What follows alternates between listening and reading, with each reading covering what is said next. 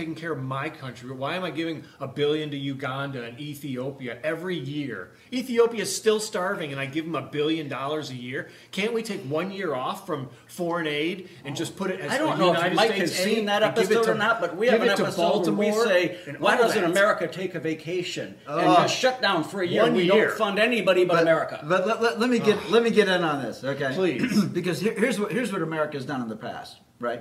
If America wanted another country to do something, we would bribe them with money. Okay? Yeah. Now, let's take the Donald Trump approach, right? Donald Trump says, if I want you to do something, I'm not going to give you money. I'm going to take away the money that I'm giving you now. Brilliant, right? I love that. I mean, honestly, let's do this. He's the ultimate negotiator. Exactly, right? Let's take the money that we're giving to Mexico and just pay off the debt. How are we giving anyone money, speaking of the debt? Well, and again, you can go around the world.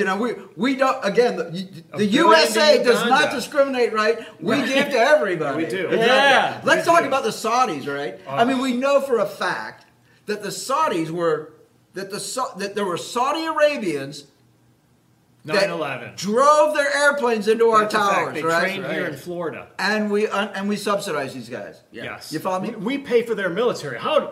How do they not have money to pay for their military? They have all the money in oil. And look what's going on in Iraq and Iran today, this morning. Right? Saudi Arabia stays storming our embassy. I still can't get our embassy in Iraq. You follow me? I saw them storming the embassy. I'll tell you something. This is really funny. Let me see if I can throw this into the mix. Okay.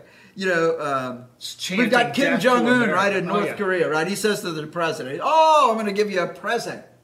I'm going to send you a Christmas present. China should be taking by the end of the year. You're going to figure out what my Christmas present is. I heard. And and I'm not advocating this, but it is fun to think about. It is right. It is. We'll give him a little surprise Christmas present. Bam, bam, bam! Knock out 3 of his nuke plants. Well, there you go, Kim Jong-un, right? How was that for you? Yeah, I'll tell you what, if someone threatens me, you're right. I'm going to go, I'm just not going to wait around for you to let you. Yeah, I love that. Now, we have a Christmas present for you, bro. A very surprise. A very famous person has said, threats are illogical and payment is usually expensive. Exactly. They're messing with that. Exactly. And this is complicated. It's super. It is complicated. That's why we have to have a smart man like Donald Trump at the helm doing smart, powerful man. But doing what? Isn't it amazing how many people said that a guy like Donald Trump, or even that Donald Trump himself, should run for president years back?